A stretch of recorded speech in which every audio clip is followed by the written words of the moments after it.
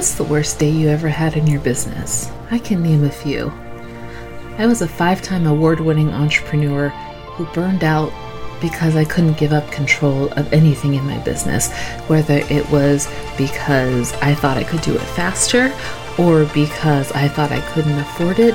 I just refused to let anybody else in. Consequently, the business turned from a dream goal into a job I hated, and I didn't know what to do anymore. In 2015, I closed my business, walked away, and started a whole new life. But I didn't know what I wanted to be when I grew up after that. And I realized that what I really love to do is marketing. I love to talk about marketing and create marketing and teach other people how to create value-based marketing initiatives that talk to their customers. I've done it for corporations, for entrepreneurs like you, bloggers, and everybody in between. I'm here to help you create your dream empire that gives you the freedom to create your life the way you want to do it. My name is Megan Brame. This is Stop Sucking at Business. Let's go. Hey guys, Megan here. This episode is going to be a little different. This is actually a reading of a blog post I have written because I want to make sure that I'm delivering as much valuable content to you as possible. And if you only know me from my podcast, then you probably don't know a lot about my blog and vice versa. So it's my goal to just make sure that I'm giving you as much value as possible. Hence this blog post episode. Now, this is going to be read by Lisa. And to be totally transparent, I was going back and forth on if I should let you know that Lisa is AI. She is not a real person. She is artificial intelligence who reads these blog posts. But I figured that it would probably just be better to be transparent with you that this isn't a real person. This is an AI app, but I don't want that to, I guess, cloud your take of this information, because I picked this blog post because I thought it was really valuable and wanted you to learn it in this month when we're talking about similar things. So I hope that you'll be able to look past the sometimes robotic voice of Lisa and instead ingest the content.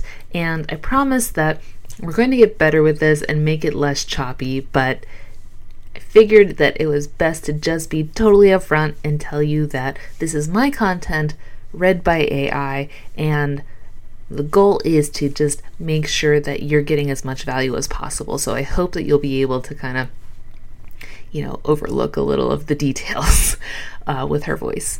Thank you so much. I will talk to you guys in our next episode. The road to becoming a successful blogger is littered with half-hearted attempts at blogs that have been left to rot. I think that blogging is a job that outsiders see as easy money and an alluring way to become your own boss.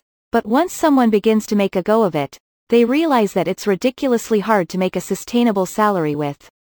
But it's not impossible. Those full-time bloggers, YouTubers, and influencers you see out there do exist in this space and are able to not only earn their primary income from this but are also able to earn enough that they're hiring staff and expanding their empires every day. Can you do it, too? Maybe. Here are some tips on how to make a full-time income as a blogger or influencer that will help make sure you're heading in the right direction. How to make a full-time income as a blogger or influencer. 1. Post consistent content. None of this works without creating an audience. With an audience comes expectations from you about output. To be successful, you have to publish content regularly on a consistent schedule. True, there are a few who make it without a regular schedule.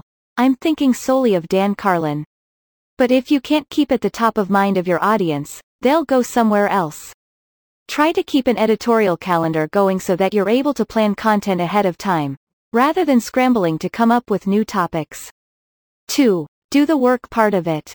It would be lovely to just write whatever you wanted and watch the dollars roll in, but it doesn't work that way. At least, not until you're already successful and have become an authority. Research topics that are popular in your space. Spend time doing the SEO, or hire someone to do it.